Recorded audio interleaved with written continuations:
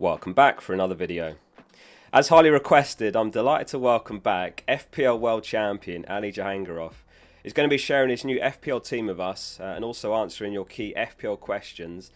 He's just released an ebook called Winning FPL. I'll put a link below to that in the description. In case you didn't know, his rank 1 finish was no fluke as well. Last season he came 215th in the world the season before, so up there is two of the best back-to-back seasons ever. Ali, good to see you, mate. How you doing? Good to see you, Oscar. I've been doing fine, thank you. It's always nice to be here with you, chatting FPL. Yeah, I appreciate you joining us for this because Ali said he's on the road just before we hit record. So he's on a 4G hotspot, so I appreciate you making this work. I meant to ask, by the way, what was actually the prize you got for winning FPL last season? Have you received it yet? Not yet. I'll be traveling to the UK in end of August. So it's two Premier League games. One of them will be Arsenal Fulham, and another one is Arsenal Manchester United at home. And a week, basically, touristic places. There are some other prices. There's a list of prices, but I haven't received them yet. So I'll most likely be getting them when I visit London. So We'll have to meet up for a pint when you're here. oh, absolutely, would love to. I'll let everyone know. Right, let's pull up your team then. So Ali's got his latest draft here. There's loads to talk about here. Do you want to perhaps just run us through some of the players? I'll read it out in case we've just got anyone listening on the podcast. He's got Ramsdale in goal, Estepinian, Shaw, Stones defence, Rashford, Saka, Trossard, Mitoma, Foden, Haaland up top captain, and João Pedro. On the bench, Trent is first, then Baldock and Mubama. So yeah, talk us through the team. It's fairly template with a couple of differentials like Trossard and Foden. Maybe you don't see Shaw in a lot of teams because of Onana. After his transfer finalized, a lot of people just went from Shaw to having Onana instead, and I think Shaw has a higher upside than his potential in terms of attacking points he's always been there, and I prefer him to Onana. Ramsdale, there's a lot of talks with Raya coming in and replacing it. I'm not sure if he replaces him straight away because Ramsdale hasn't done anything wrong, and Raya will be sitting there and waiting for his moment. So I'm pretty confident Ramsdale is still number one, but they will be competing. So if anything, his Raya's arrival will only make him better in terms of competition. And with other picks, Trossard, I cannot ignore the preseason he's had so far, and even in the game against City, it was a deflection, but he creates goals, he makes goals, and basically he's someone that brings goals to the team, and that's why I have him in my team. João Pedro, he's on penalties for sure now because after scoring his second penalty, I think he will be nailed in the team, and on pens, the price point is great. I think he's a no-brainer. So yeah, I agree with what you said about Ramsdale. By the way, I just don't see a world where Raya comes straight in. Maybe it becomes a problem later on, but we could be talking after first wildcard anyway. So I do agree with that. So it's interesting that you're sticking with the Shaw Ramsdale combo because I know a lot of people are looking at Onana and then an Arsenal defender like Gabriel or Saliba, which does free up the 0.5. But obviously, as you said, there's attacking potential there with Shaw. Yeah, João Pedro, he's come out of absolutely nowhere. I think last time we spoke, you had Enciso. He's obviously not gotten much of a look in pre-season. João Pedro has been the one who's been playing up top or just behind. So perhaps he's the first choice there. And, Luton at home, irresistible fixture. And on pens as well. So, yeah, that's an exciting one. Just on Trossard then, are you at all concerned that he didn't start in the Community Shield? A little bit, but I think with the change of rule in terms of the added minutes for the game, we'll see a lot of more game time for the bench players. And I think even if it's 30 or 40 minutes out of Trossard against the tired legs of the, say, Forster position, I think he could do well. So there's that upside in the rule change as well. And it's a good point, actually. When you're talking about players coming off the bench, right? There's this season we're going to see probably record stoppage times because there's this new rule, right? They're going to try and do World Cup style stoppage time to actually reflect stoppage. I've got a few notes here. Elsewhere in the Football League in Game Week 1, there was an average of 16.5 minutes added time. So that's, a sign of things to come. So perhaps that does mean, if there's players like Foden or Trossard that get the odd bench and there's more potential for them to get something off the bench. Has that at all factored into your thinking at all, in terms of clean sheet points or maybe nailed attackers that might get more time to get your return? It's yeah. There are some players that could really do well off the bench, and I think Trossard, just like he did in against City, just like let's say Darwin, there are a lot of players that would come off the bench and just destroy your tired legs opposition. And it's one of those, if Foden is not on, in the squad for Burnley game, I think I can just easily go with Trent instead. So he's on my bench. So that's a contingency plan for occasional City benching. Okay, all right. So let's talk hypotheticals then. So it's 10 minutes to the deadline in Game Week 1, and there's some news that Foden doesn't start. So your backup plan, are you going to just start Trent, or would you swap Foden for someone else? If, it depends on the team use of different teams as well. I think I like Foden. I think he really, after a couple of game weeks, he gets into the rhythm and his ceiling is absolutely monstrous. That's why I don't mind keeping him on my bench as well. And just on Trent then, so yeah, Trent first on bench. I think really he's slowly bled ownership in recent weeks. Obviously we know what he's capable of, and he's probably in store for a great season. Those that have watched them in pre-season have said without defensive mid they look a bit vulnerable. Are you backing Trent to put up the points to justify the 8 mil tag, and perhaps Liverpool sign a defensive mid before the window closes? I think for game week 2 you have to have critical assets, whether it's in attack or defense. And I don't. It's either going to be Trent or some of the attacking players, because I want to have a piece of Liverpool against Bournemouth at home. I think there could be a really, really repetition of last year. It won't be 9-0, but we know there are goals in this game, and they've been scoring a lot of goals in preseason as well. So I really want to have Liverpool assets because it's hard to get to them. The nailed ones, I mean, the Salah and Trent, but the rest, Hakpo and Nunez and Diaz, they're easy to get, but you never know which one of them starting. Yeah. But even with Diogo Jota classified as a midfielder this year, is going to be a good asset in some point of time, but you never know when. Yeah, I agree. Yeah, Liverpool are really annoying. Salah 1 goal, 6 assists. You just know he's going to start the season well, but it does hurt your team balance. Obviously, you've come to the decision that it's not worth the 2 premiums. Yeah, Jota. 3 goals, 3 assists in pre-season. Darwin's got 4 goals, 1 assist. Yeah, Gakpo's got a few returns. Obviously, there's going to be a lot of points there, but yeah, it's just, besides Trent and Salah, it just feels like such a gamble which ones to go for. So maybe it's a wait and see. So I've got a few questions here that people have sent in, so I'm going to field these to you. The first question I've got is from Martian, and he said, if you could share any one piece of advice for a successful season, or if you do have more than one, don't worry, that's fine as well. What would your advice be? It was part of the reason why I went on with the book. There's a lot in my mind that I wanted to share, and the basic principles that led to me and led me to the top of FPL. But I think the most important for you is just following your own game, just playing your own game, following your own guts, and trying to have as much fun as you can, because if the negatives outweighs the positives, I think there's no point of playing this game. And there's enough positives in it, believe me. So try to have fun with it. And as long as you have fun during the season, I think it's been successful. So. Yeah, I mean, on that note, last season, and it looks like this season, you're going to be playing your own game, because there's a few players you've got here that I've not seen in many drafts.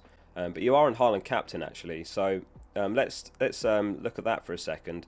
I watched the Community Shield, and he looked a bit isolated. I think they did miss De Bruyne, but obviously he's back in contention.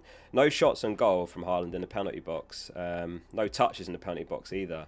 He hasn't actually scored for 6 competitive matches. Are you locked in on Haaland captain, or is there potential for that to change by game week 1? Absolutely. There's too many factors going against him. I'm just kidding, but the fact that it's the first game of the game week, it's a Burnley away game. It's not Dyche's Burnley, but it's still, they will be fired up against the champions, newly promoted team, and I think there's a good chance of captaining someone else from Arsenal, or probably Saka is the second alternative for me.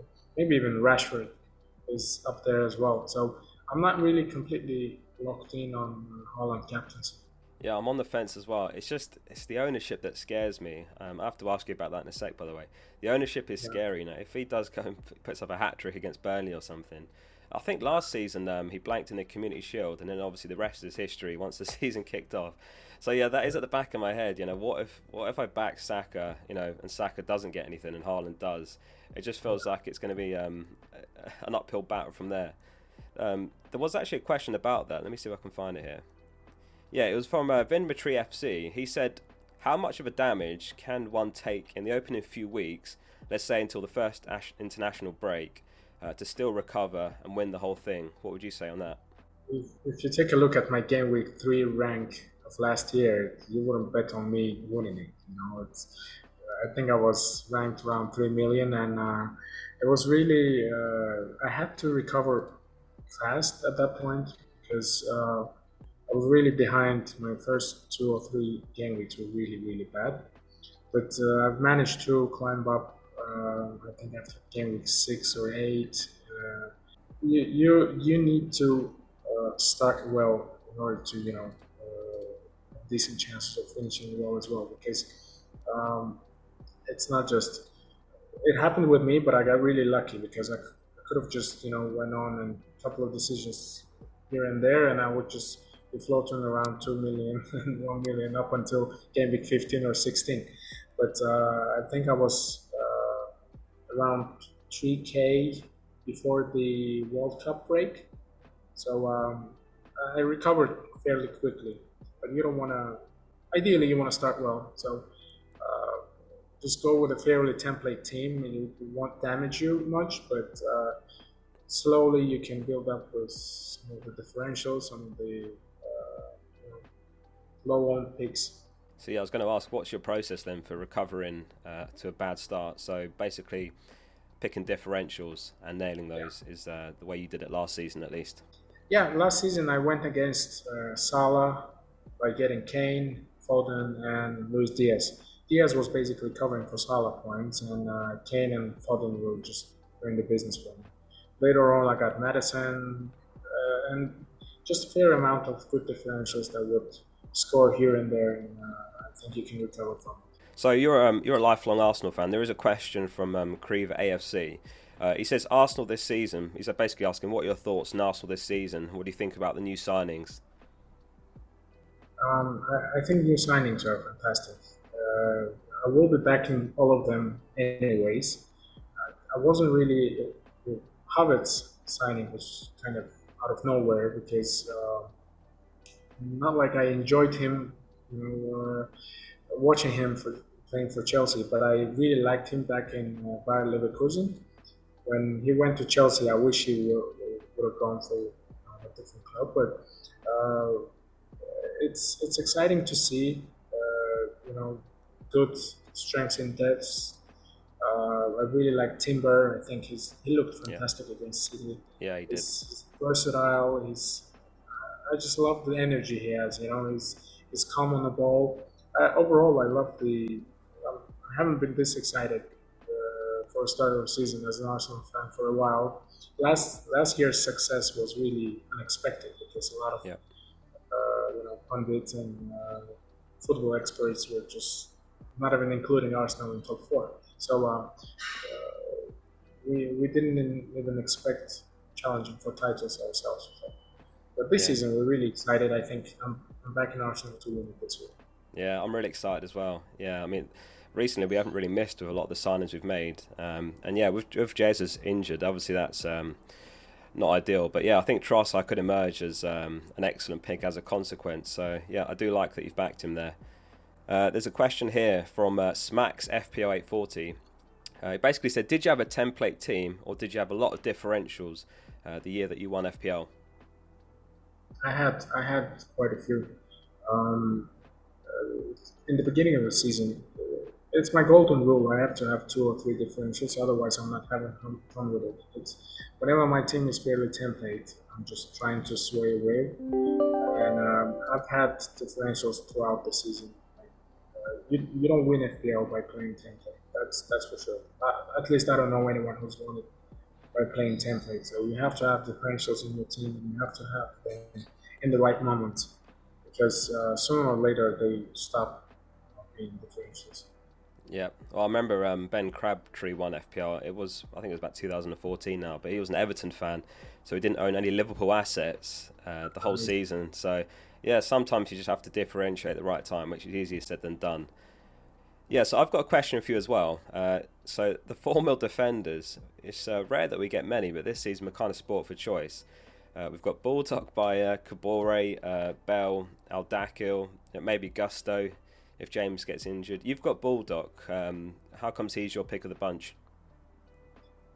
I think Bogle is currently injured, and it's just a good reminder of the 4.0 defender as a Lundstrom from Sheffield United. I'm not sure if they're solid at the back at the moment, but I think it just nice little reminder of those good times. Yeah, Lord Lundstrom, what a season that was. I don't know if we'll ever see anything of the likes again, because obviously he was a defender and played like a box-to-box mid at times. But yeah, Baldock, a few seasons back, he did well in the Premier League for Sheffield United. And as you say, Bogle's injured, so I'm on the fence. I had a look at their underlying stats last season, and for expected goals conceded, surprisingly, they were actually slightly worse than Luton. So I'm on the fence between Baldock, Bayer and Kabore at the moment. I think Bell might play left centre-back, so I think he's out of the ruling. It's those 3. To be honest, I don't like any of them. I had a draft when I think Matty Cash instead. Just to feeling better about your bench, but I'm not sure if it will be needed. I have a strong bench as it is, because Trent Alexander-Arnold is up there. And what about the 6.5 mil mids then? Because this has been such a headache for me. I don't know about you. I've been going back and forth between them. You've got Mitoma, who's the template pick, but I've seen Mbumo in quite a few teams as well. He's on penalties, took one in pre-season, takes corners, and then there's Mitoma. He's obviously got the fixtures, best of all of them in Game Week 1. And then Eze's having the best pre-season. He's got like 2 goals, 5 assists. So you're on Mitoma at the moment, but are any of the other 6.5s close? This is the reason why I have differentials in those price points, 7 and 7.5. I could easily move down from whichever one I was doing good. I want to bet against Mbomo, but I like Eze a lot, and I like Diaby from Aston Villa as well. So I think I have a route to them by selling Trossard or Foden, but we'll see how they all develop. Yeah, so is that something that's important to you then, hitting those price points to easily move around? Yeah. When picking differentials, yes, because it's easy to sell a differential because it's a low-owned player. You don't take risks, and you just easily sellable assets. And last year I had Darwin in my first game week draft, and I think it was easy to sell him. It was easy to move him on. But once you have, let's say, 4.5 or 5 million midfielder, it's easy. It's really hard to upgrade him. These players are easy enough to go jump off. And what about, let's play devil's advocate then. Let's say that Watkins starts the season really well, or Nkunku's back after a couple of game weeks, and he looks like the one to have. Obviously, that's a price point you can't get to unless you sell Haaland. What's your thinking there? Is that just going to be a combination transfer? Yeah, it could. It should be a combination of transfer. I don't like to make transfers in game week two. So a mini operation in game week three or I'm sorry about we'll cut Sorry. that. So it could be an operation of a mini operation of two or three transfers in game week three, and I'm planning to get Chilwell and Nkunku or Jackson, whichever one does well for Chelsea for a good fixture swing for them. Got another question then. This one's from Nasri Abdu, and he says, when is the perfect time to wildcard? I think delayed as possible. You have to delay your wild card. The strategy that I had last year really worked well because by trying to delay it, you're having a wild card when no one else has. So you have an advantage. You have to be ready to get hits, to take all the hits when everybody's wild carding. But I think you have a higher advantage of having it up the sleeve when no one else has. Yeah, that's an interesting Late. point, actually. Yeah, because in FPL you're playing against the field, you're playing against everyone. So yeah, if you're wildcarding later, I suppose that does make sense because you're doing something that not many others are. Yeah, interesting. Okay. One question here from FPL Teens.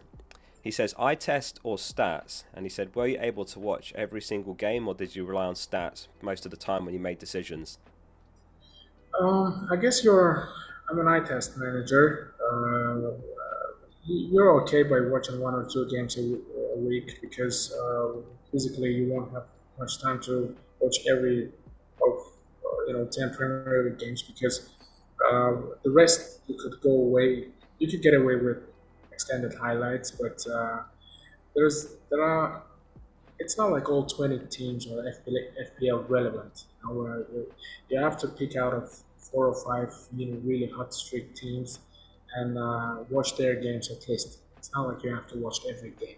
So it's only when it comes to the games with FPL relevant players you can eye test them and pretty much trust your gut with the pick.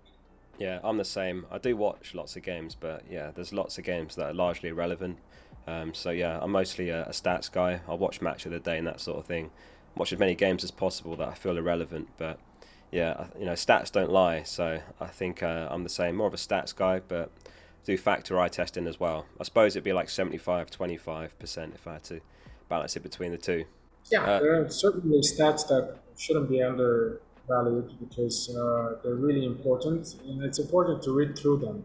It's not just knowing stats. You have to know which one is telling you something. I hope I said right. very. So which stats then do you actually look at? Is it expected goals, shots in the box, Yeah, XGC? yeah, absolutely. The major stats that really tells you about sustainability of some players. Let's say how the XG. I've written everything in my book in terms of the stats that I follow, and Fantasy Football Scout has really covered all the stats that you need to. So basically, having access to it, you pretty much get all you need comparing players. And I'm using like player comparison because sometimes you have a perception of a player, but when you look at the stats, you realize that you haven't been watching him a lot. So there's a lot to miss out if you don't look at the stats. So um, I think you have to follow stats as well. Yeah, I agree with that. I'd much rather a player who's got really good underlying numbers but's blanked a few games in a row than someone who's scored for 3 games in a row but from 3 really low XG shots, for example. Which sounds crazy, but yeah, it's not just about the FPL returns. Final question here. Frank Tegerty says, ketchup in the fridge or in the cupboard? I think it should be in the fridge. No, what do you mean in the fridge? Surely cupboard. The fact with the sauces I am using for my food, they have. I don't like ketchup a lot. It's only with French fries, Yeah, and I like it cold for some reason. Most yeah. of the sauces I like them cold. Uh-huh. So I always keep it in the fridge. So. Excellent, good answer. All right, lastly then, so you've released this new book called Winning FPL. It's an excellent read. Ali sent me an early copy, which I had a look through. He is donating 30% of the proceeds to Street Child United, who are a charity. So it's for a good cause. As I say, there's a link below to check it out. Recommend giving it a read before the season kicks off. Tell us a bit about the book, Ali. It basically has everything that I've been following, basic principles that I've been following in the last 2 seasons, and what has helped me a lot, based on practical examples. It's not just a theory that I've been talking about, but I've pretty much given an example in everything I've been writing about. So it's a good read. You can read it in one go. It's not too long. I've tried to make it as concise as possible, because we all are busy with our own stuff, and reading that book should be enjoyable. With the season around the corner, I think you'll have enough time and benefit from what I've written there. Hopefully help some of the managers to up their games. I would be completely, over the moon if someone from the readers really wins it in the end, because plus the impact I wanted to make to Street Child United. I really like that charity, and I wanted to do something good, at least from my side, even if it's a minimum. Yeah, it was an enjoyable read. You're right, yeah. And as I said earlier, Ali came first last season, but 215th the season before, so it is no fluke. I did enjoy reading it. It covers things like the right times to take risks, like playing tactics, psychology, even like the highs and lows of FPL, which I'm sure you experienced at times last season. I can't imagine the stress of that run at number one, and will you hold on to it or not? So as I say, a link below to that as well if you want to check it out. Ali, it's been great chatting to you again. Wish you all the best this season. If you want to check out Ali on Twitter, he's at FPL Guns. The ebook will be below. Best of luck this season, Ali. Thanks for everything. Thank you, Oscar. Likewise. Good luck to you as well. Sports Social Podcast Network.